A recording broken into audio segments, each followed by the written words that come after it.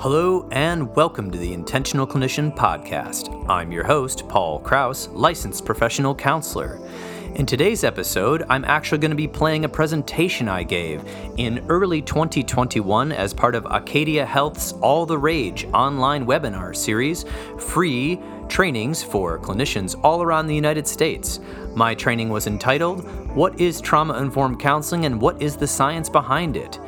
I also recorded this presentation in video form so you can watch me present online on YouTube. The link will be in the show notes, and this way you can see all of the slides that I am referencing while giving this training. Also on that page, you will see all of the references that I referred to in terms of all the journals and books that I quoted, including the Adverse Child Experiences Study. All right, I really hope you enjoyed this special episode of The Intentional Clinician, and if you haven't already, I would really appreciate it if you would subscribe or share this show with people you know. Thank you so much for having me. I appreciate Acadia Health. I've been collaborating with them for quite a while. I'm the treatment placement specialist, and Julia and Joy, who I've recently been corresponding with. Thank you so much for having me. It's a pleasure to be here with everyone who's taking a little time out of their day to do a little bit of learning, and I will hope to make this entertaining as well as informative. And so this is, of course, what is trauma-informed counseling and what is the science behind it? My name is Paul Krause. I'm a licensed professional counselor. I'm dually licensed in Michigan and Arizona. I've also practiced in Illinois, currently running the Trauma-Informed Counseling Center of Grand Rapids. And that's at a place called Health for Life Grand Rapids. And I also, in my spare time, have a podcast called The Intentional Clinician Podcast. You can get connected to me through there. I do some behavioral health consulting. I still train a lot of clinicians in Michigan and Arizona. I'm a counseling supervisor, and I've got a few other projects going on. A little bit about me. So I've been in practice since 2007 and now a clinical director. So there's going to be a definite didactic portion of this. Because I really want people to grasp the importance of the trauma-informed paradigm. Because if you have the trauma-informed paradigm, no matter what type of counseling you do or what type of therapy or what type of medicine you do, you can now start to integrate that information into your treatment methods and interventions immediately. And then if you want, you can get advanced training on it. So this is somewhat some of the basics. So the reason I'm passionate about this is because I grew up in a place where there wasn't trauma-informed counseling, and I have also had experiences without trauma-informed care. And I do believe that for a lot of the folks out there that have experienced traumas or difficult long-term difficulties, they need to have advanced modalities of care and advanced knowledge from the practitioner, or else they're not going to be able to get what they need. So I've been learning a lot about this over the past 10 years, actually 11 years. I've been involved in this study, and this is some of the basics that I picked up that I want to share with you. So a little bit about it. I think the paradigm is so important before I get into some of the stories. So a little bit of the didactics here. As you know, the scientific research on this is relatively new. The last 20 years is when they've really started honing in on the neurobiology of what trauma is and how life experiences influence the spectrum of our human adaptation. Before then, even Freud and Jung and other people, even back in the 1800s, had noticed results from soldiers going to war, and they called it shell shock and other things, where their behaviors would come back from the war and they'd be completely changed and have these different obsessions and different feelings that they never had before the war, different ways of viewing things. A lot of people in our field believe that they could treat this through stories and talking, and you can, but it does take a lot longer than using some of the trauma-informed techniques. And so the trauma influences all of our thoughts, behaviors, physical health, and more. And it's not just trauma. We'll get into what the definition is, but it's key to understanding the entire mind-body therapy paradigm, which is where our field is going, is that the brain is not just located here up in the skull. The brain is located throughout our body through the nervous system and your nerves and your autonomic nervous system. And it's a two-way street. your brain doesn't just take information and send it downward, but we've learned from science that the body observes things in a pattern that we don't really totally understand, because your hands don't have eyes, but your hands observe things and they send that signal up. And those can influence us in ways that we're not even fully aware of yet. The more we understand the brain as practitioners, the less we are going to assume, project, or judge our clients and those people around us. And I think that's a very important point to make, is that the more you understand the brain and the physiology behind what influences people who've experienced any sort of trauma, or just anyone in general, we're going to be less assumptive, less judgy, not projecting our personal experiences onto others. Definitely, this presentation, I'm just going to outline some of the copious amounts of research that have proven this trauma-informed care paradigm to be empirically valid, and how to use some trauma-informed counseling techniques to improve outcomes in all healthcare. We are going to really work on the ingrained cultural notions. And a lot of these cultural notions were well-meaning. They were just from the time, the era that we all lived in. And a lot of them infiltrated our therapy techniques. And if any of you went to therapy as children, you may have noticed that our field has evolved, as it should evolve and continue to evolve as our information evolves.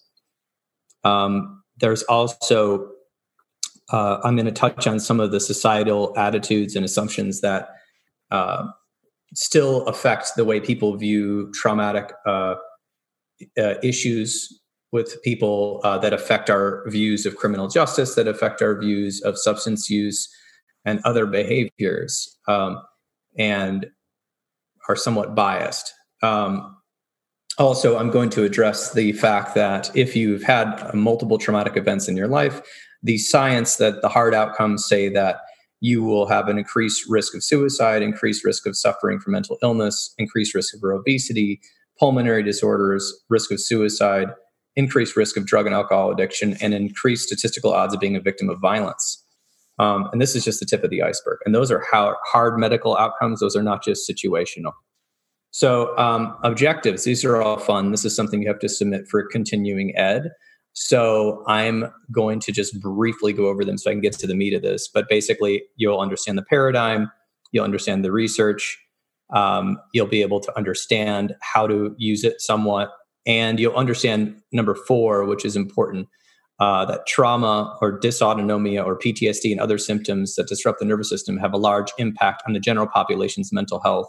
And these effects can be observed throughout society despite socioeconomic status, but may be amplified in segments of the population, especially marginalized populations who are experiencing a disappropriate amount of stress due to their living environment, as well as various cultural and historical factors. So that does bring us to what's very important, because a lot of people have understood trauma as just one thing that happens to you. You're having a normal life and you're happy, and all of a sudden you get in a car accident, or all of a sudden somebody dies that's close to you. Trauma is really hard to explain exactly what it is, because there isn't a completely fixed definition yet. Yes, we can say those are traumatic events, but trauma is also what's happening to your nervous system, and how that imprint of things that happen to you either stay with you or leave you different than how you were before, which is how the brain works in general. So really, we're talking about disturbing events that leave an imprint, because there are people that have had car accidents that didn't have PTSD or have fear of driving or have nightmares and flashbacks after a couple of days. And other people, they do, and they last for a long time. And it's as if the event is not in the past, it's continually happening to their nervous system. Their nervous system is responding as if it's happening now. There are people that have had a situation where they were attacked at night, walking at night, and who for years later, every time the sun sets, they have jolts in their body. They feel worried. They have intrusive thoughts of people harming them. And there are people that have been attacked, and maybe they've gone to therapy, maybe they didn't. And then within some time, they were able to overcome this and not have a fear of the dark or fear of strangers. So let's talk about why that is. Trauma, of course, here's the definition for you: results from an event or a series of events or set circumstances that is experienced by an individual physically or emotionally harmful or life-threatening that has a lasting adverse effects on the individual's functioning and all these areas, mental, physical, social. Now, with those situations, that's kind of coming from, the little bit of the PTSD diagnosis. But trauma is much larger than PTSD. I don't know if many of you were around for the when the DSM-5 was coming out after the DSM-4, and there was a very long delay. Well, part of that delay was because a lot of scientists and doctors were trying to get an expanded definition of trauma and PTSD and expanded different levels of trauma and different nervous system things put into the DSM-5, and most of those were eventually left out. I won't say why, but some people thought it would be too complicated to understand, and other people just didn't. They wanted trauma to only be PTSD.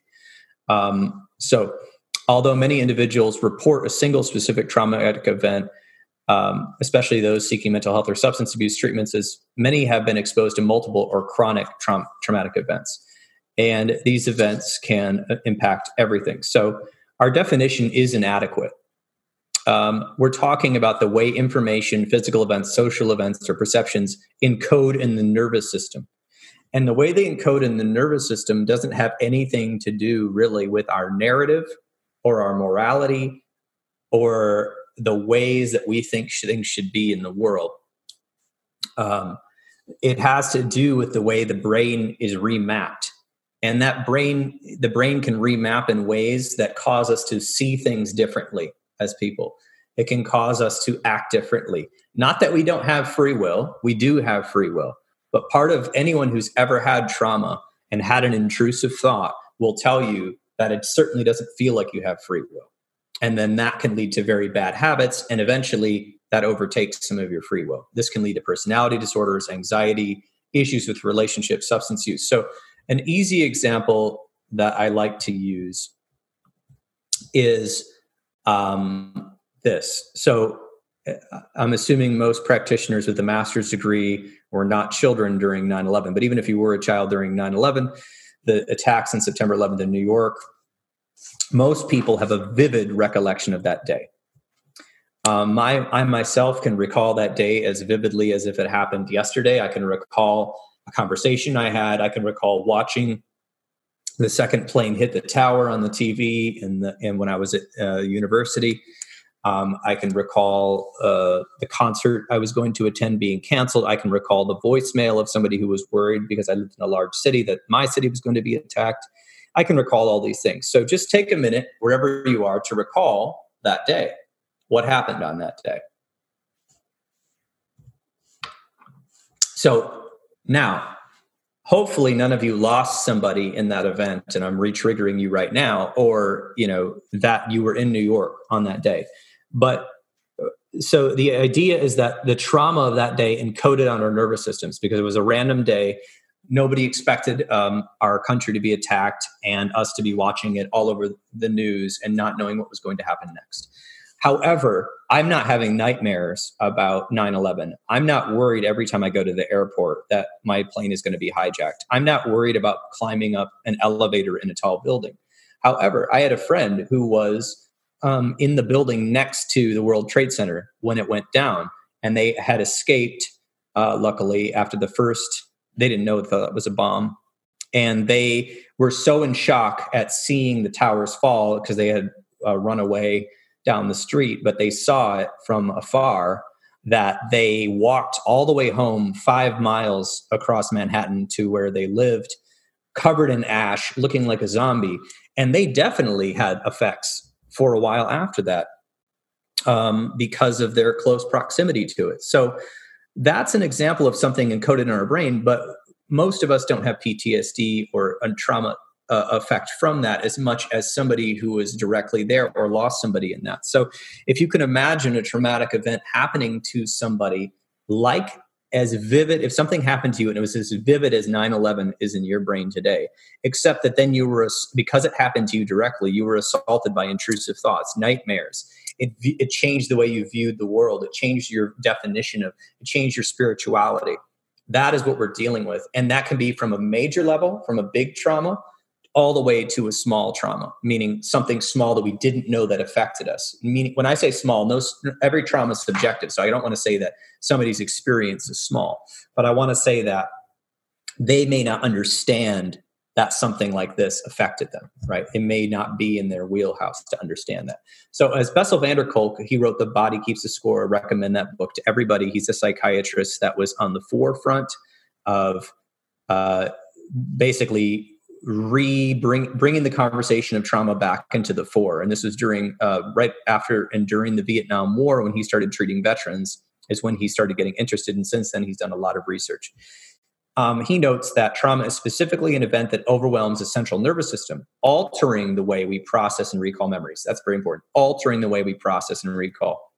Trauma is not the story of something that happened back then, he adds. It's the current imprint of that pain, horror, and fear living inside people. So for people that have experienced trauma, whether it's PTSD or just our general definition of a nervous system event that is large, it currently impacts us. And our nervous system, which is a very intelligent part, it takes over. And there's even lots of research that I don't go into here where parts of the brain go offline. Your prefrontal cortex, part of your Broca's area, different parts of your brain literally start to shut down to protect you. And so that only your fight, flight, freeze, collapse, and fawn responses will start to take over. And it's more of an impulsive sense in the body. And that's because, for many reasons, we think. But for people with trauma, when they have these thoughts or intrusive thoughts come in, or a reminder of maybe the Twin Towers or something going on, their nervous system is reacting as if that's happening right now. And this can happen on a major level with PTSD or a minor level. Perhaps somebody has had a trouble dating after a humiliation event when they were in middle school. And every time they have the same situation, they get their heart beat and they think that something's happening that's not happening. So that's my part of my ability to define trauma in a larger way. And so let's talk about some of the more recent research on this. The Adverse Child Experiences Study. A lot of people have heard about this study, but I'm just going to go into it. It was started in 1995 with Kaiser Permanente in San Diego and the Centers of Disease Control, 17,000 patients at Kaiser's Health Clinic. In addition to regular medical questionnaires, they were given an extensive questionnaire regarding childhood experiences of neglect, abuse, family dysfunction, physical and emotional neglect, abuse, sexual abuse, exposure to household members who had substance use, prison, or violence in the household. And they were just trying to they weren't exactly setting out to study trauma in the way it was. They were just trying to figure out how these adverse child experiences affected people. So let's find out what they found. So they found that the presence of any of these experiences, that means just one of these, was predictive of lifelong problems with health and well-being, including negative physical symptoms and outcomes, and that people were more likely to suffer from an addiction in adulthood and severe mental health problems. Now that's really huge, because before then we had a lot of anecdotal evidence to say, okay, well, kids that were raised in the foster system may have more difficulties with attachment, which may lead to depression or something like that. This study at the Kaiser Permanente Institute showed this with not only theories about mental health, but hard outcomes in mental health. Basically, the more problems that were reported, the higher the adverse child experiences, our ACE score, correlated directly with the likelihood of an individual to encounter severe problems throughout the lifespan. And these were not just mental health or addiction. These were physical health outcomes that we saw. That's huge. So culturally, this finding was potentially disruptive, because at the time in our culture, essentially, I don't know, it's kind of like suicide. Suicide, for instance, the suicide hotline was started, not only about 25 years ago. There were other hotlines before that, but Congress wouldn't fund it for the longest time because it was not in our cultural dialogue. It wasn't talked about. It was kind of like, oh, we don't want to talk about that. We want to be in denial about the fact that people are killing themselves all over the United States. So just like that, we found that these adverse child experiences were actually exceedingly common, much more than the researchers had thought. Approximately 2/3 of participants had undergone at least one adverse child experiences, and more than 1 in 5 had endured 3 or more, which was huge. This started decades of study on this, and obviously it's influenced the field of psychotherapy tremendously. So a little bit more on that. Essentially, trauma-informed counseling was one of the ways that it influenced the field, stressing the importance of recognizing and treating trauma and preventing additional trauma, which is very important to our presentation today. And today, many new modalities have been incorporated into the field of counseling that include a combination of trauma-informed counseling and trauma-specific interventions, such as EMDR therapy, which is eye movement desensitization and reprocessing therapy, somatic experience therapy, trauma-focused cognitive behavioral therapy, which are tailored to address the effects of precise traumatic events and situations that a person has endured. And there's a lot of other types that are also doing it. In the 1990s, this study was controversial because it messed with the narrative of the nuclear family and normality. So I think it would be interesting for us to actually engage in a little bit of our own ACE study right now. And so what I'm going to do is I'm going to let everyone, if you've got a piece of paper or an iPad or something like this, you can actually give yourself a score. All you have to do is count yes equals 1 and no equals 0. So obviously, this is a webinar. I'm not going to be seeing any of your answers, but this is going to just give us a little insight on you as practitioners.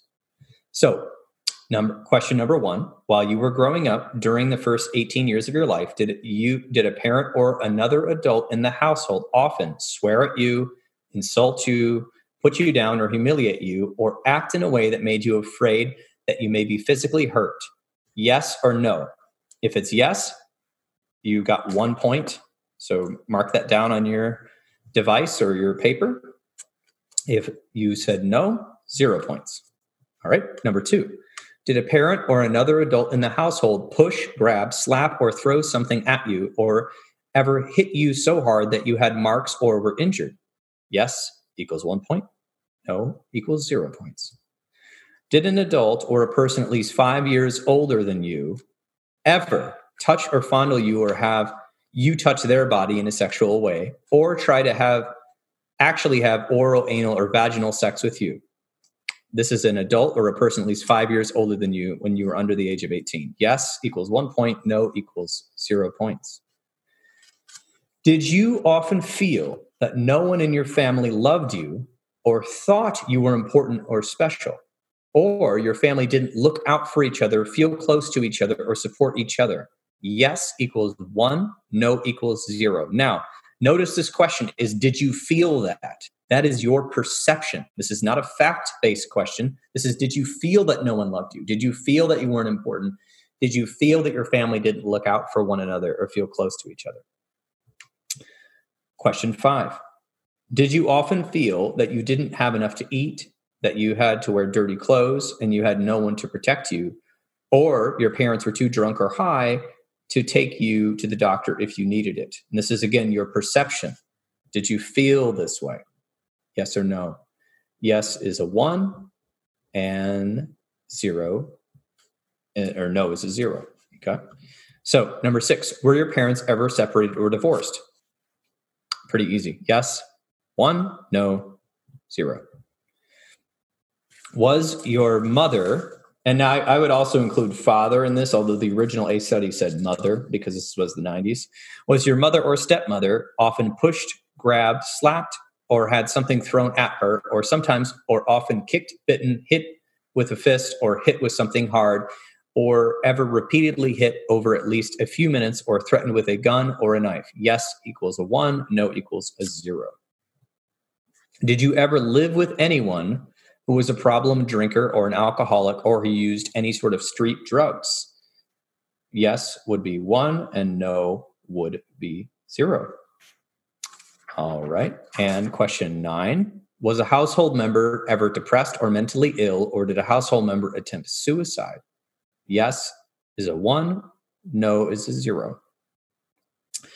Did a household member go to prison? Yes is a no. Or yes is a 1 and no is a 0. Okay. So now, not a fun thing to do over the lunch hour, but let's just find out what's going on. So I want you to add up all your yes answers. Now, there was 10 questions, so the highest score you can get is a 10. So I'm going to give everyone 20 seconds to add up their score before I tell you a little bit about what those scores might mean. Okay, so everyone should have their score. And what we're going to do now is look at this. So this is some of the totals that the initial study had.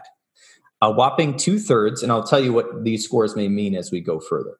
A whopping 2/3 of the 17,000 people in the A study had an A score of at least 1, meaning you had one event happen. 80% of those had more than 1. And 36 states and the District of Columbia have done their own A studies. Their results are very similar to the A study. So this is just showing you percentages of the people that took the test. What the percentage was that had that had 0 A score, that had 1 ACE, 2, 3, 4 or more. So here's the implications. So keep your score. We found a stunning link, of course, between childhood trauma and experiences and chronic diseases. So some of these diseases were heart disease, lung disease, diabetes, and autoimmune disorders. And we saw a link between social and emotional problems. Now, these are correlations. Everybody is unique and has their own unique biology, their own unique epigenetics, their own unique situation that they're living in, their environment, their resiliency, the people in their lives. So just because you have a high A score or a low A score doesn't mean that your health is going to be either great or terrible. This just means that there's a correlation in the data. And some of these also included social and emotional problems because, we do have some will in our life. We have the ability to get help. We have the ability to heal. But these scores for your average person, we're all practitioners, and I'd hope most practitioners are doing their own type of healing work.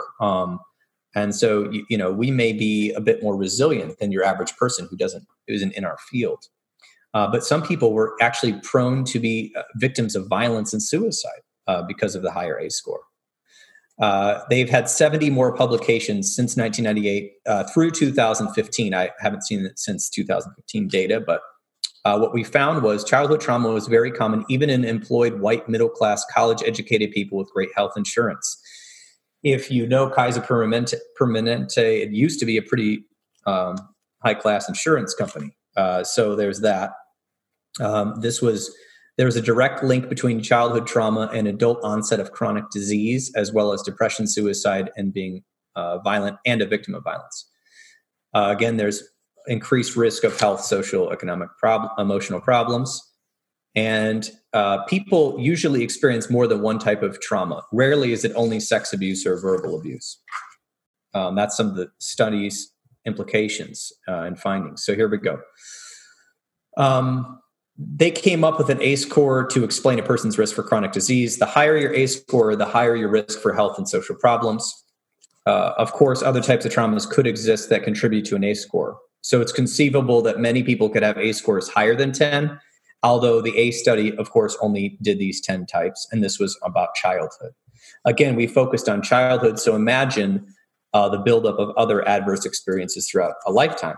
And because adverse child experiences seem to set you up for more health problems and social and emotional problems, that could only increase your chances of having more trauma rather than a person who has had a relatively sheltered life and a very low ACE score, or maybe a 0, then all of a sudden in adulthood, they run into some difficulties they are more likely, according to these statistics, to be able to overcome that easier without having the long-term issues.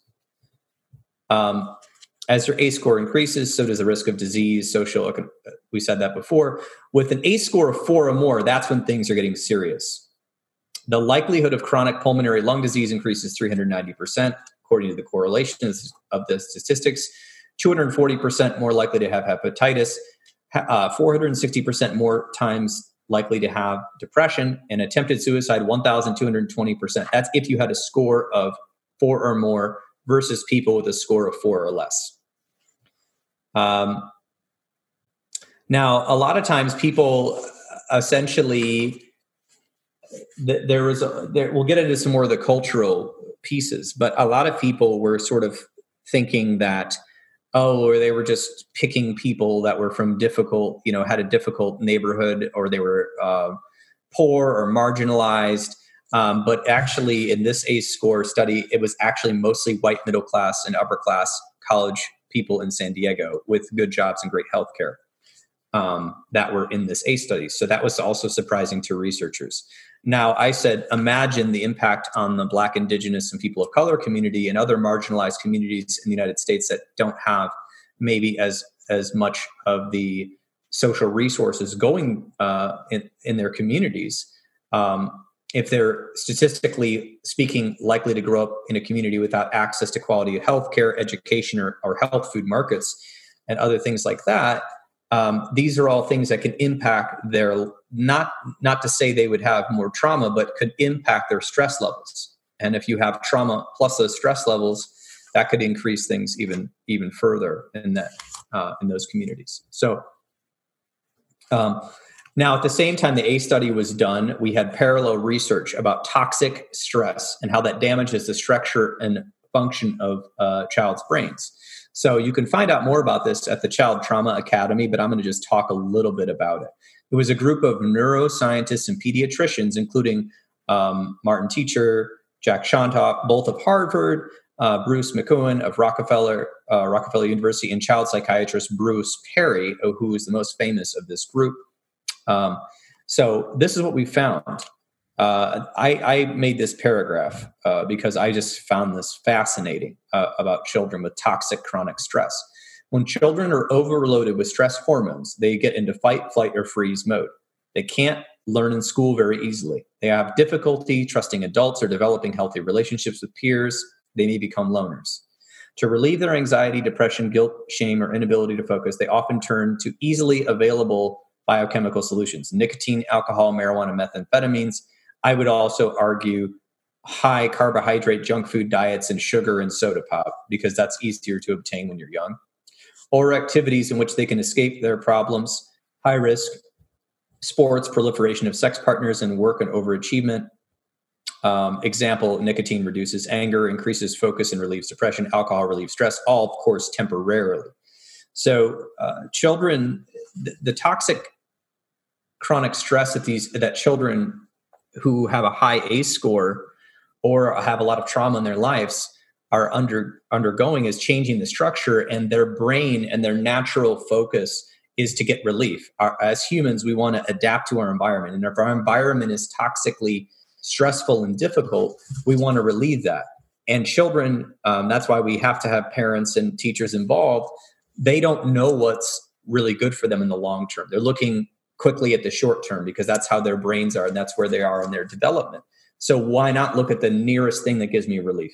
That's what I'm going to go for. Oftentimes parents and teachers make it about their morality, or you're a bad kid, or you're a bad behaving child, you're acting out, when in fact these children are trying to get their needs met. They're just choosing a way that we don't see as acceptable. And that may be harmful in the long term. But again, we're adults. We have the ability to think in the gray. We have the ability to plan over time. We have cognitive functioning that these children do not have. So we have to think about that when we label children as acting out and as addicts and promiscuous and all of this. We have to think about what are they actually lacking, what is needed in their life so that they can start making better decisions. And a lot of it may be supervision and nurturing, but who knows? So that's a whole nother topic. So using drugs or overeating or engaging in risky behavior leads to consequences, obviously. But there's increasing research that shows that severe and chronic stress leads to bodily symptoms producing inflammatory responses that leads to diseases. So the severe toxic chronic stress leads to its own inflammatory response that leads to chronic diseases that we see right now. So children with toxic chronic stress, which is parts of the roots of mental illness and substance use, similar to the high A scores, that's already increasing their organs' ability to have a disease. Not only that, but it's increasing their chances of using drugs or overeating or engaging in risky behaviors, which also lead to disease. So part of what I'm saying is not just that trauma-informed counselors can help with mental health, but that we need trauma-informed doctors, and we need a trauma-informed medical system that starts looking at people not as the one little piece of their body is having an issue, but looking at the whole structure and why is this happening. Certain things, some implications here is that toxic stress can be passed down from generation to generation. The field of epigenetics shows that we were born with a set of genes that can be turned on or off depending on what's happening in our environment. If a child grows up with an overload of toxic stress, their stress response genes are likely to be activated so that they are easily triggered by stressful situations that don't affect those who don't grow up with toxic stress. They can pass this response on to their children. We found that out through some of these studies of Holocaust survivors and their children, and what we found in those genetic studies and disease studies. So that's something to look up. Obviously, as I said, genes can be turned on and off depending on the environment and stress, which is, an epigenetics. If you're not into that, I really recommend learning about that as well. A lot of that can be found in the Norton Anthology of Interpersonal Neurobiology, led by Dan Siegel, who's an MD out of UCLA. So let's talk about a little bit more about the A study before we go to the good news. I know I've been in the bad news for a lot of this presentation, but I'm about to get to the good news. So don't worry, some good news. So we can see here that conception is on the bottom and death is at the top. And we have a whole life perspective here on this pyramid. So there are some gaps, meaning that we have the adverse child experiences study. We understand the social, emotional, cognitive impairment. We understand that some of these things can lead to adoption of high-risk behaviors and disease. The scientific gaps are there because we can't prove, there's no proof that everyone who has these gets that. It's just a correlation. And we're not exactly sure why that happens in some people and why it doesn't happen in other people. I mean, as practitioners, we could wax poetic all day about why we think some kids who have really high A scores are practitioners among us. I've met practitioners with A scores of 6, 7, 8, and that are amazing practitioners, right? They definitely had a lot of difficulties in their past, but they are now helping people in amazing dynamic ways, right? So this doesn't happen to everyone, this early death. So let's just remember, if you're A score, remember we did that earlier. If it's high, don't worry. There's lots of things you can do to retrain the brain from trauma to work on your narrative, to work on your health. So let's get into the good news. So neurobiology. What we're learning about neurobiology is that our brains and lives are somewhat plastic. Resilient research shows that an appropriate integration of resilience factors, here's some of them: asking for help, developing trusting relationships, forming a positive attitude, listening to feelings, can help people improve their lives. And this is because of the brain. Now, let's take a kid who has a high A score, okay? High adverse child experiences. All of a sudden in school, he's got difficulties with social learning, can't make friends, has cognitive impairments, right? Starts having high-risk behaviors.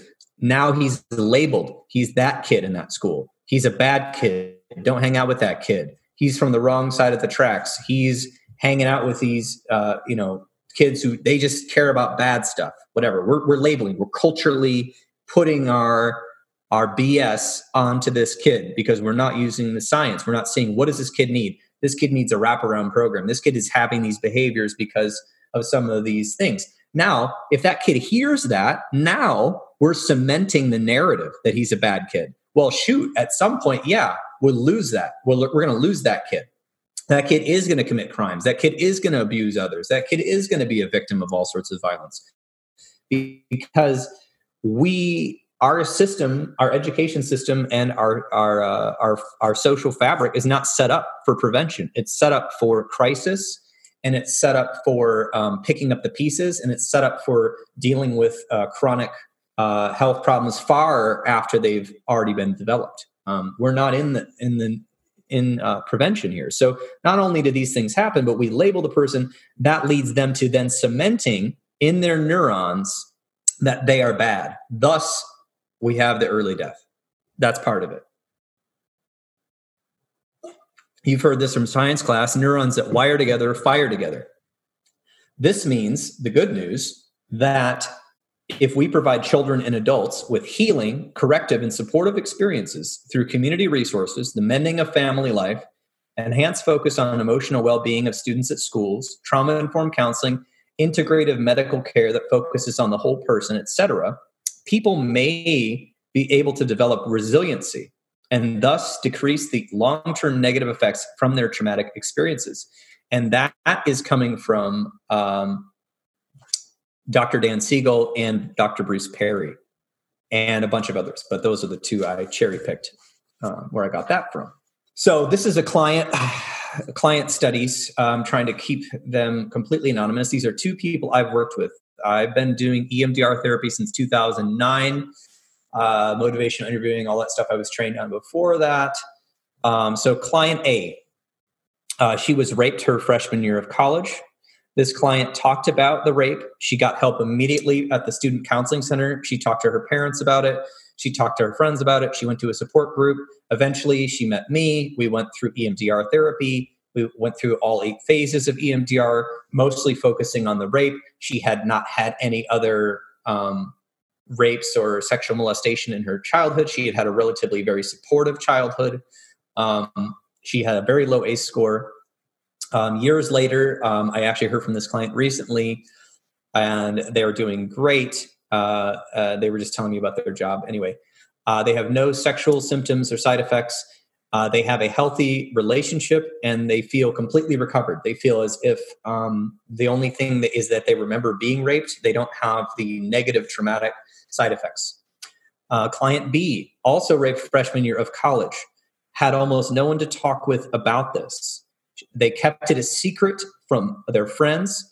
A little bit about their background. The father was absent their whole life, had left by the time they were 16. I believe their father had left the family. Mother was an alcoholic and emotionally unavailable. They did not receive therapy or even confront the fact that she was raped until she was in her 50s. She is suffering from PTSD, autoimmune disorders, multiple, and had a series of difficult romantic relationships. She's now married to a man that she, in her words, tolerates, but they kind of exist in a big house, not really close to each other. She believes it's too late for her to recover. She suffers from depression and anxiety as well. As you can see, the neuroplasticity here, this victim A, client A, immediately got help. And eventually that translated to her friends helping her parents helping her, the support group. She went to EMDR. She did all of these things and then continued talk therapy. And now she's living a life where the only thing she has is the memory of it. And the memory is no longer assaulting her. The memory is just a memory. It's just an event. It doesn't define her. Client B didn't have anyone to talk with, didn't have a good support system. The brain, her nervous system got wired in negative ways. She had a lot of other problems that are in the ACE pyramid. She repeated some difficult romantic relationships, has troubles with intimacy. And now it's coding her entire narrative in her life is that it's too late for her. If she would have got help when she was young, it wouldn't have happened. She wouldn't be this way. And now, layer after layer after layer of that negative narrative because of the trauma, now she believes this. And, people talk about cognitive behavioral therapy, your core belief. Well, how did that core belief get there? How was that installed? And how many layers of nervous system activity installed that along with the narrative? So that's just a little example about neuroplasticity and that people can recover from this. But client B is still having difficulty recovering from her situation, 30, 40 years later, because it kept getting reinforced through the myelination of the neurons that she was, a victim and that her life was ruined because of this person and what happened to her. So more implications. We've learned that many people who had mental health symptoms also suffered physical symptoms because the mind and body are connected. The nervous system begins in the brain and moves throughout the entire body. And it goes both ways. So a lot of people that have had traumatic issues, they not only have traumatic thoughts and intrusive thoughts and nightmares, they have physical feelings that continue to bother them to this day. Bessel van der Kolk, who quoted earlier, body to keep us safe, but it's continually bothering them. Hypervigilance. So the overwhelming evidence from neurobiology and the emerging fields of epigenetics is making it clear that more education is needed for therapists, social workers, and healthcare workers. As many diagnoses that we have today, that even we're giving people today, generalized anxiety disorder, major depression, all real diagnoses according to DSM, they may be the results of trauma. They may be results of trauma plus the environment. And that all may be the result of somebody's genetics. Now, some people are born with this, propensity towards depression or bipolar because of the way that their body processes things. But I want to know why.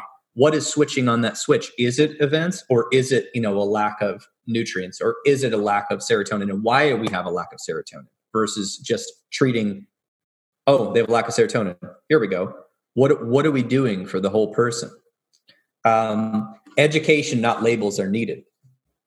Over the long term, without actual safety or therapeutic connection, many people who suffer these adverse childhood experiences or trauma begin to internalize these adverse experiences and to form negative narratives and believe, just like my client B, for example, that they were responsible for their poor upbringing, that they're worthless, that they do not deserve good things, that they can never be truly safe, they can never trust another human, they're not in control of their lives, they're a failure no matter what, etc. These sort of things that you hear in depression, that you hear in generalized anxiety disorder, that you hear with people with attachment issues and personality disorders. These things didn't just happen overnight. They weren't just born with it. Usually it happens over time, and it's reinforced, unfortunately, due to, that person's, what happened to them and their perceptions of it. So let's talk about this a little bit more about the clinician side. Thanks so much for hanging with me. I know this is a lot of didactic teaching information, but I honestly am trying to feed you this so that you will get interested in this, that you will learn about this, that you can start bringing this to your practice immediately. That if any of you are getting burned out and cynical and you're starting to judge your patients and calling them resistant and all of this, that you'll understand that there's something deeper going on and there are ways to get training to go deeper. I really like EMDR. I like advanced EMDR. I like doing parts work, internal family systems, things like that can really get there for some people. For other people, yes, I'm not against cognitive therapies, but understand how to integrate trauma informed into those cognitive talk therapies. How do you really align with that person? So this is important for our field. We're often presented when we're meeting with the client. We're given the surface, the narrative, the symptoms, the behaviors. Here's my negative story. Here's my problems. Here's my symptoms. Here's my behaviors. And we maybe hear information if they're a child from their school, family, doctor, probation officer. When I worked in west side of Phoenix for a long time, a lot of my clients were on probation. So that was something I dealt with all the time. Next, we often work on forming an opinion, analysis, or clinical formulation of what's going on with the client based on our training, our experiences, and our personal cultural biases, our transference. We need to understand while the diagnosis and clinical formulation are necessary to be able to form measurable treatment goals, which is very important, obviously, for our careers and our paychecks, because it's required by insurance companies and other concerned people, our opinion, our personal opinion about the person is mostly useless. That's from Scott Miller's research, The Common Factors of Therapy, Scott Miller, PhD. The reason our opinion is useless is because we have to deal with what's going on with us. And what's going on with us has been informed, like I'm almost 40. And so I got all sorts of cultural trash growing up. It's all in the media. It's in the papers. We label people. We judge people. That's all there. Then I went to therapy, counseling school, and I'm supposed to be able to be non-judgmental, but yet still judge people to figure out what's wrong with them. So we have to we have a hard job ahead of us. I know a lot of people who are just getting out of graduate school have emailed me and said, well, hey, I actually got really good trauma-informed counseling skills in my graduate school. And I say, well, good, because they're needed. Because when people don't want to go back to therapy and 50% of people after the first session of therapy never return, that's ridiculous. Why is that? Well, I would say it's not the clients. I would say we need to do a better job at making that person feel valued and making them have something out of it. So we need to address our cultural encapsulation.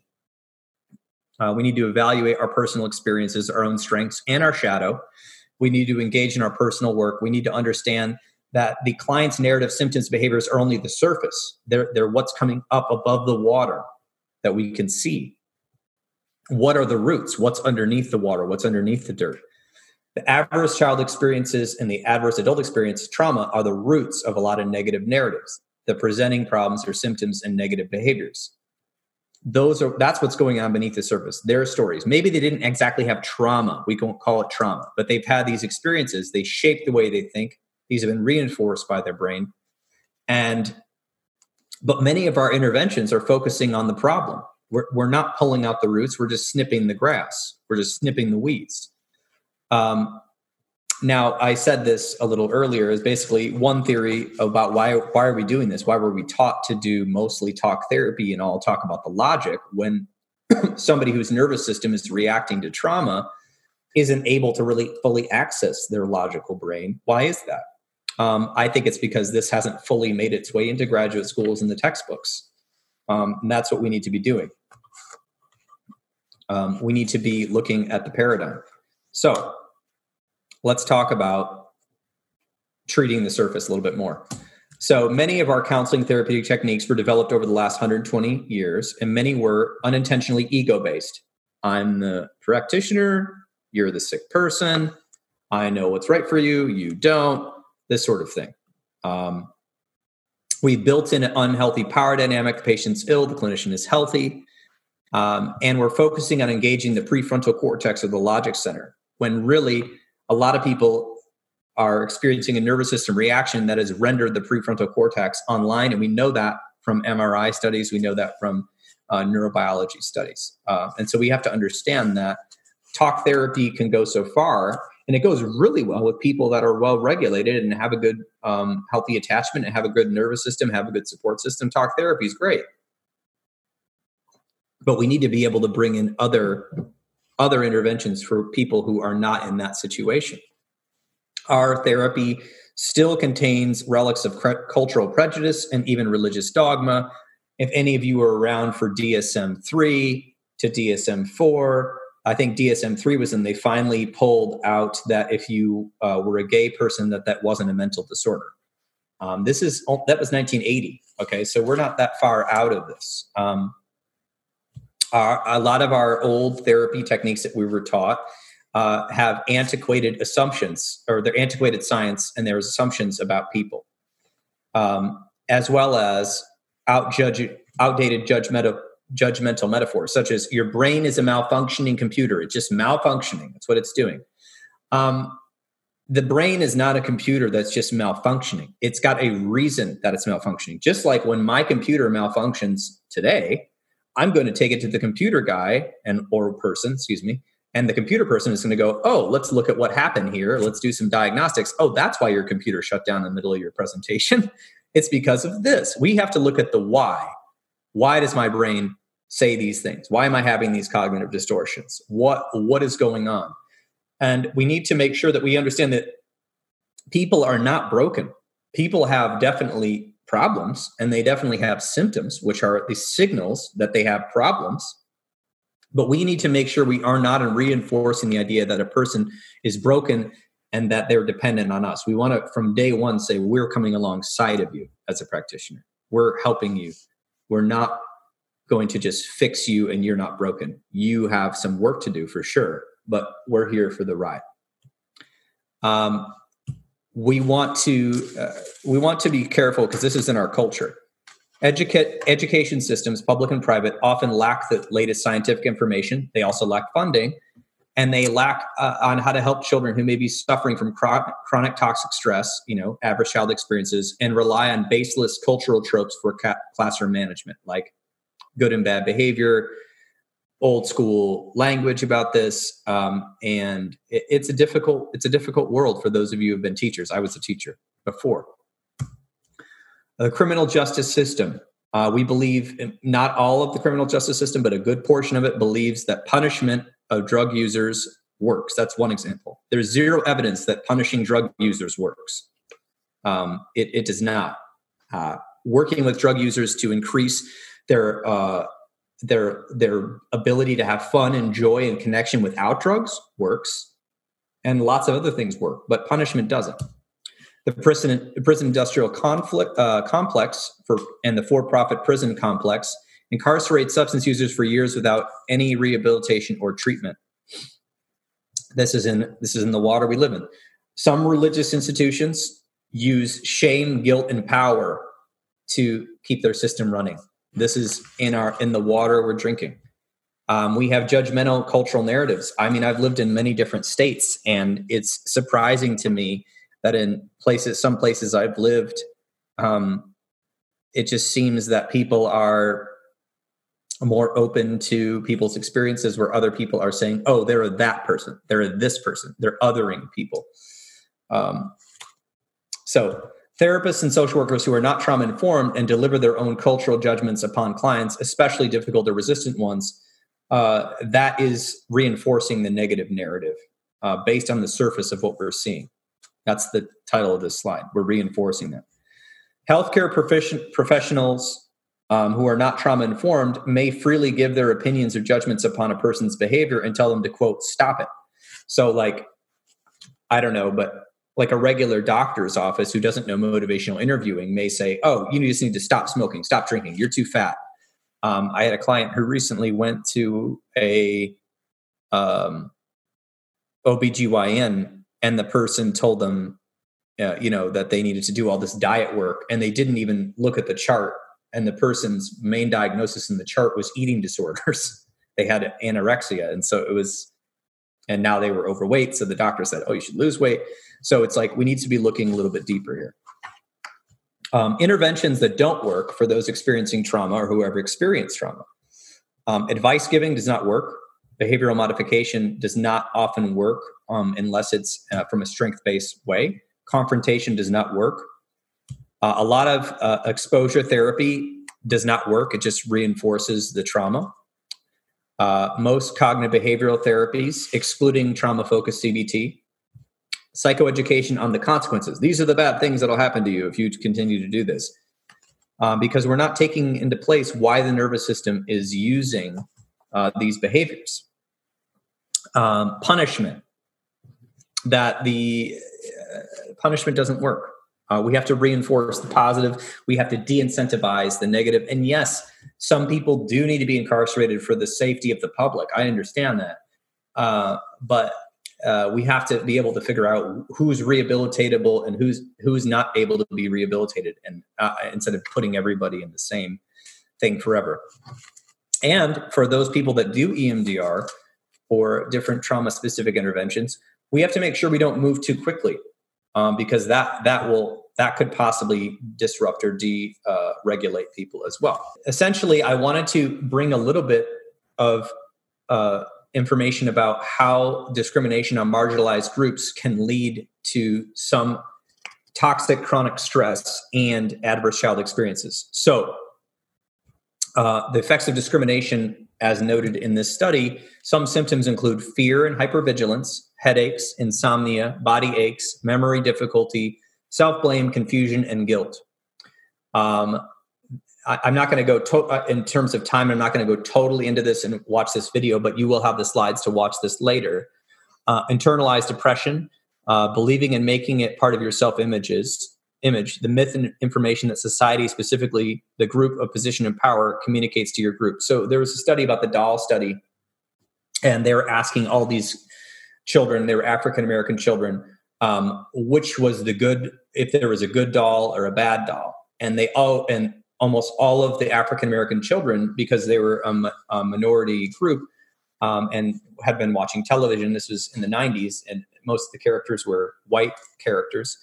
They always picked the white doll as the good one, and the black doll as the bad one. So these are things that can happen even in a subtle way. That I don't see that as subtle, but can help.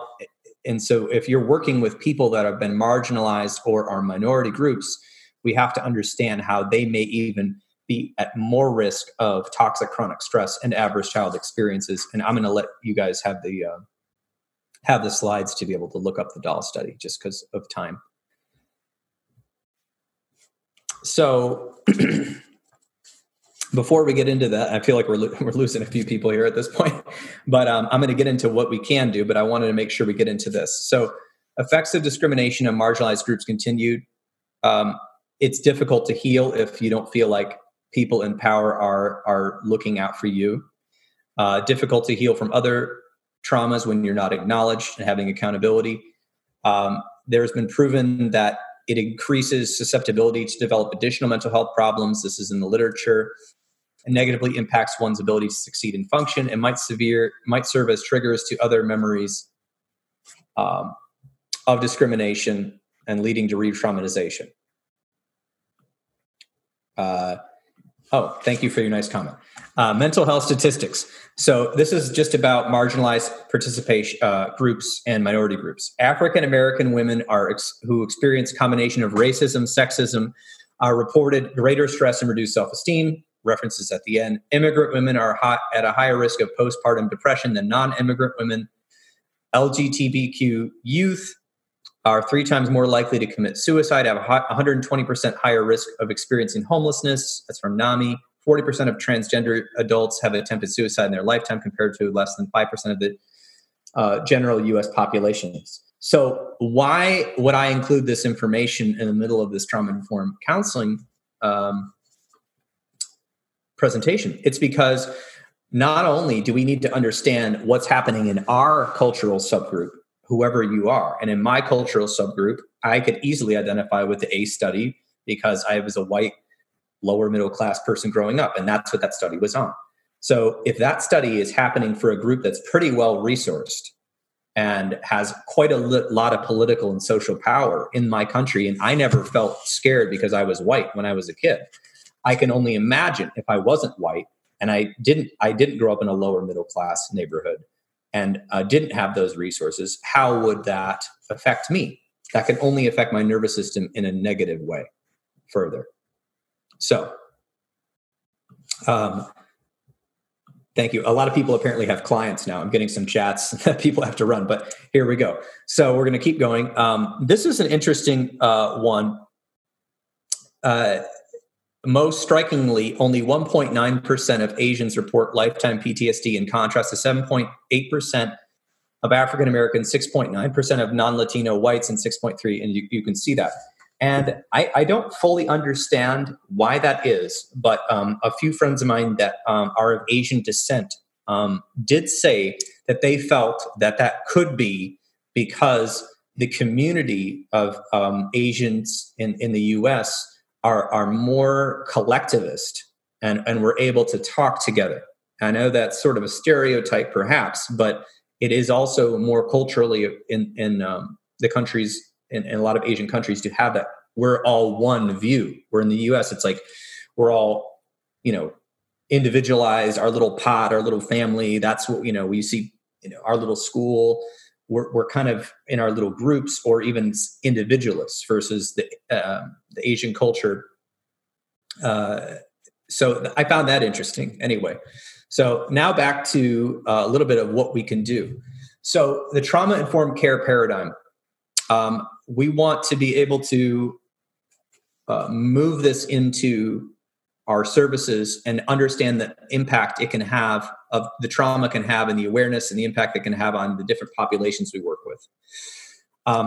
We have to involve viewing trauma through an ecological and cultural lens, and recognizing the context and a significant role in how us and individuals perceive and process traumatic events, whether acute or chronic. Trauma-informed care is also known as TIC, so I'm abbreviating. It involves vigilance in anticipating and avoiding institutional processes and individual practices that are likely to re-traumatize individuals. And I see those, and when I was working in difficult neighborhoods, okay, I've got a few questions. I'm going to get to those at the end. When I was working in those neighborhoods, I saw it right there in the system. People were annoyed. The police officers were annoyed. The hospital was annoyed when people came in with a lot of trauma, because they were the most difficult clients sometimes. And I mean difficult meaning disruptive. They weren't as compliant. So we have to be able to adapt as healthcare practitioners. Okay, we have to adapt to be able to figure out ways to intervene in ways that are holistic. And there's much more coming out about this, and we're still lacking in this, and I'm lacking in this. I'm in an outpatient office. How do I adapt my services to somebody whose nervous system is off the charts, traumatized all the time? We have to understand the biological and behavioral foundations of human adaptation. We're always adapting. So every change or human behavior human beings engage in is an attempt to adapt to what's happening in our environment at the time and seek safety. This is what we know from science. This is the involvement of learning about what trauma is. These are some of the nervous system responses: fight, flight, freeze, fawn, and collapse. I'll explain all of those. Many behaviors of those experiencing trauma happen at a preconscious level, and only later, when the shock has worn off, do we humans make up a story of why something happened. So we will often react and then make up a story, because that's how the nervous system works. It's faster than our brain can even have cognition. Other times, people may be reacting to trauma months or years later and will continue to make up a story even before they act, a rationale. Basically, if the story is intertwined with the result of fight, flight, freeze, or collapse. So essentially, like somebody may just be afraid of trains because they had a friend who got hit by a train, and they may just make up a story about that has nothing to do with the actual event. Due to the judgmental nature of our culture, people are often making up stories constantly without really understanding the full story, nor the impact of the hidden trauma that may be underneath. Let's talk about the autonomic nervous system. If you've experienced a stressful event where you felt out of control and utterly powerless, your autonomic nervous system was significantly engaged. It's basically, the ANS is responsible for regulating between parasympathetic and sympathetic. Parasympathetic is rest and digest, emotional regulation. If I were to slow down my caffeinated talk right now, and we all do a mindfulness exercise, you would begin to experience some parasympathetic responses. However, the sympathetic responses that the ANS is responsible for are fight, flight, freeze, fawn, collapse, and avoid. These are automatic responses through the autonomic nervous system that happen without us thinking about it. For instance, some people, when approached by a person who might hurt them, will fight. Some people are programmed to run. Some people will freeze or fall over. Some people will try to get that person to like them and to try to please them by fawning and saying, here's my wallet, or what do you need from me? Some people will collapse onto the ground. Obviously, we'll avoid as much as possible. Also, we are getting pituitary gland activity through hormonal messages, and the adrenal glands are located. So we're getting epinephrine and that going on as well through the hypothalamic pituitary adrenal axis. Obviously, this isn't biology class, but you can learn about this stuff. So When this nervous system is activated, we have these stress hormones, cortisol and adrenaline, and these glands enable the body to instinctually prepare to face danger. So Peter Levine, many of you know him from the PhD, is the father of somatic experiencing therapy. He stated that when trauma occurs, stated that a trauma occurs when the natural biological process to fight, flight, freeze, all that is overwhelmed during an incident, meaning that we were not able to do what we needed to do. Our whole system was overwhelmed. And later on, the individual is not capable of physically releasing or psychologically processing the event that occurs. So it keeps reoccurring in their mind over and over, like Bessel van der Kolk discussed. We're re-experiencing it. And that's what's going on in the nervous system. There's a really cool thing here. I don't have time to explain it all. You can find this online, trauma brain processing. It shows all the parts of the brain involved. Check it out on Google. A bit about science, physical release or storage. So a stressful event may not become a traumatic event stored in the nervous system if a person is able to fully process what has occurred psychologically and also release the energy physically. So an example of this, if you have a dog, is that if they're upset, they may shake afterwards, right? A lot of humans, we don't do a lot of exercise. We're sitting in chairs all day. We're not shaking things off. Our culture doesn't have shaking events. For most people, it's not that easy. Obviously, there's not a one size fits all. A lot of people have complex psychological and historical factors, environmental factors that can lead to a trauma being stored in the body through the nervous system. So let's see. You got another chat here. Let's see what they're saying. Oh, whoops. Sorry. Apparently people thought this ended at 3. Okay. Sorry. A bit about the science, the autonomic nervous system. Nonetheless, if the stress response is not processed post-event, the effects will remain in the autonomic nervous system, causing both physical and psychological symptoms. So not only are we learning that this is stored in the memory, this is also stored in the entire autonomic nervous system. So thus, people are getting these symptoms. One example is post-traumatic stress disorder. Let me explain that. So a person may post the stressful event or adverse child experience or toxic chronic stress, a person may come across a situation that does not present a significant threat. However, if the ANS, the autonomic nervous system, subconsciously or consciously recalls the traumatic incident, all of a sudden, through the brain and through the part of the nervous system, it automatically releases stress hormones. And subsequently, a person may develop a whole host of negative symptoms. One would be post-traumatic stress disorder. So that's what you're talking about when we're talking about triggered. Everyone's been talking about what is triggered. A stress trigger post-event may result in blood rushing to the extremities, pupil dilation, muscle tension, increased breathing, rapid heart rate, and sweating. Some people mistake these for panic attacks. It might even be a panic attack. So essentially, the autonomic nervous system responds in a sympathetic way, not parasympathetic, to both life-threatening events that are significant, and this is the key point for everyone out there, insignificant non-life-threatening events that appear subconscious, meaning that the reminder of a trauma or the reminder of the fact that my school didn't have any people to talk to or the reminder of somebody that hurt me can be enough to bring somebody's autonomic nervous system to erupt and make them not be able to think logically. All right. So this is where thinking goes offline. Oh, fun effect there. So for most people, rational thinking or logical analysis does not easily control the biological responses of the autonomic nervous system. For when you are caught up in a sympathetic response cycle, you will not be able to, quote, think your way out of it. And that's why I said, if you're doing CBT, you've got to be trauma informed, because not everybody is in a parasympathetic state and is able to think logically about their issues. If you experience chronic stress post-event, it may cause a vicious pattern of emotional dissociation, and that's a whole nother lecture, immobility, freeze, ongoing release of stress hormones, which can lead to blood pressure, among other symptoms, and cause damage to one's overall health.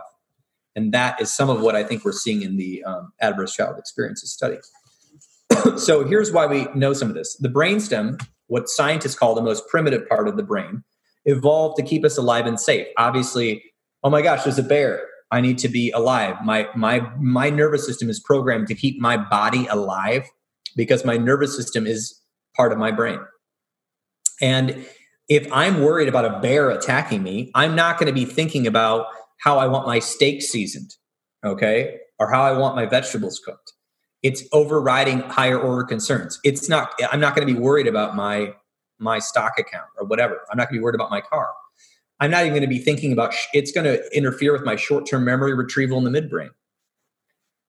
Whether this threat is real or perceived, it causes the ANS, the autonomic nervous system, to jump into fight, flight, freeze, fawn, collapse, and it overrides the more evolved part of the brain, which is the prefrontal cortex up here.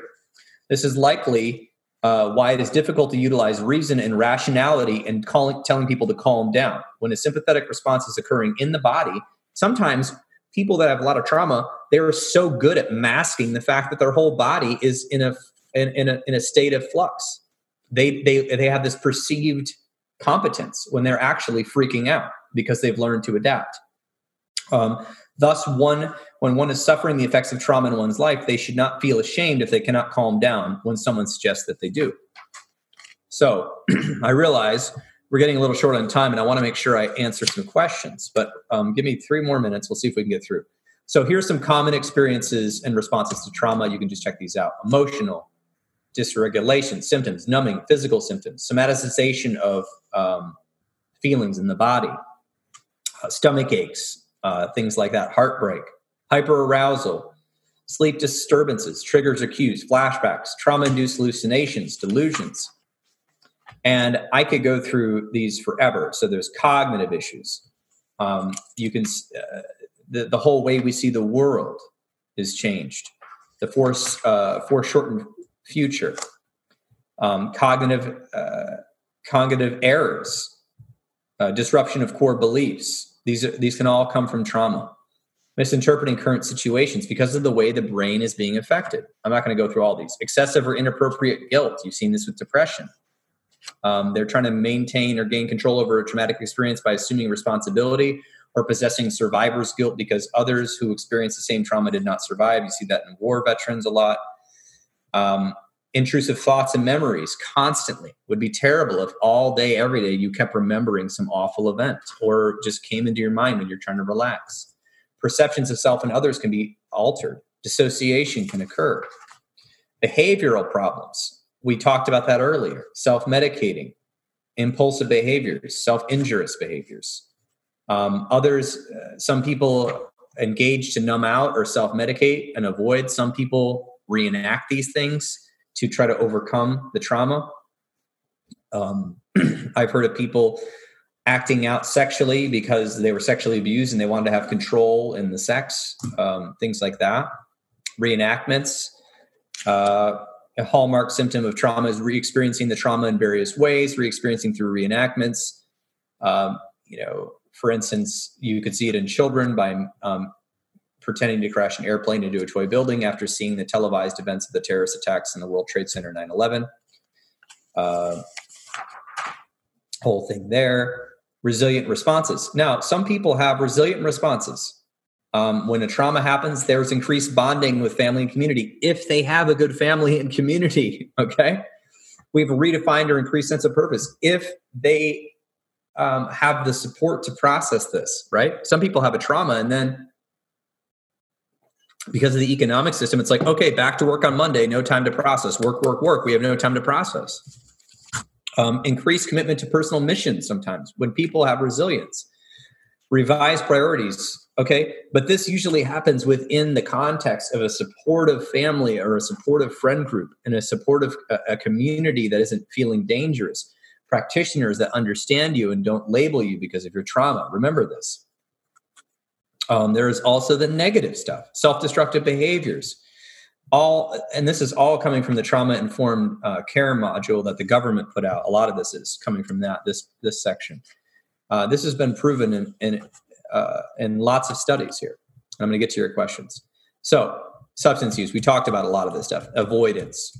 That's one of the main symptoms of PTSD. So, Trauma, I like to go to the base definition, which is it can be understood as an extraordinarily stressful experience in life that has a lasting negative impact on somebody. That's the layman's definition. I've taken you through a lot of the science. I would love to get into how we view mental illness, because I think we're viewing mental illness in a very 19th century lens, which reduces the person to a part versus the sum of the parts. That's a whole part of this presentation that I probably can't get to today. So we talk about nature and nurture, epigenetics. We can talk about, it's both nature and nurture. We can view what mental illness is. And eventually we'll talk about how do we promote awareness. A lot of it's education, a lot of it's safety, a lot of it's withdrawing judgments, a lot of it's looking at the context. A lot of what we're trying to do is not replicate prior trauma or trauma dynamics. We want to support the client's choice. We want to support their control in the treatment. I mean, there's so many things here that you can look up. The trauma-informed treatment principles. Those are actually online. This is actually not something I made up. The trauma-informed treatment principles, that is actually from the Trauma-Informed Care Manual. So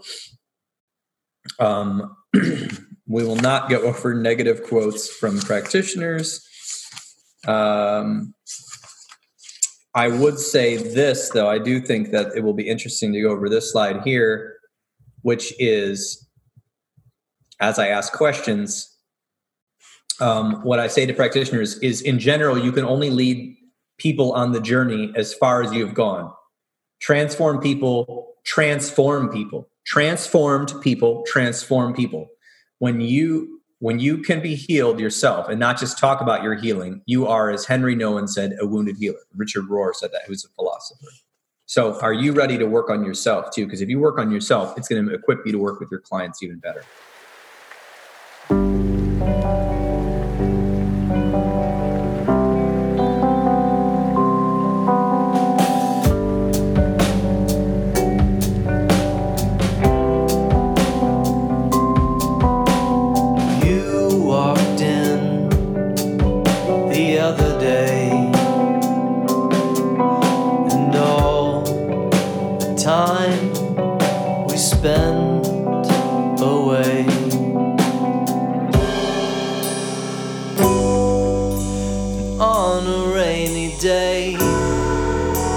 Southwest ticket came, and honestly you were whispering my name. It don't matter what they say, we're counting yesterdays, and honestly they were whispering my name. It's always...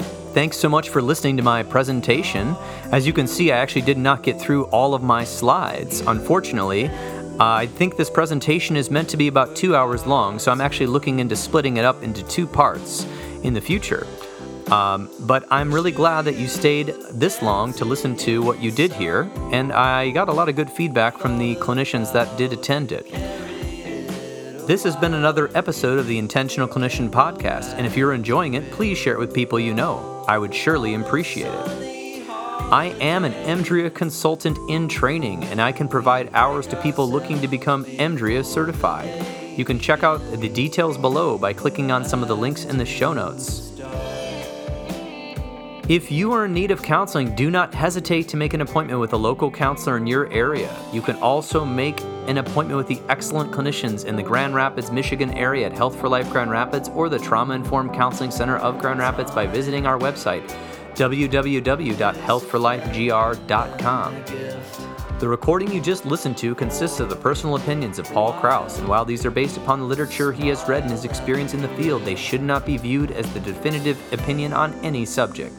Listening to this podcast is not a substitute for treatment, and if you are in a crisis, please dial 911 or the National Suicide Prevention Hotline at 1-800-273-8255. Are you a young person of color feeling down, stressed, or overwhelmed? Text Steve, S-T-E-V-E, to 741-741, and a live, trained crisis counselor will answer you. All right. Thank you so much, everyone, for listening. If you want to know more about me, you can check out the links in the show notes, as I am also doing behavioral health counseling and training. Also, if you check out our website, www.healthforlifegr.com, you can also see the copious amounts of health articles and blogs that myself and my fellow clinicians are writing and putting up about 2 to 3 times a month. All right. Until next time, I'm wishing you all a safe and peaceful week.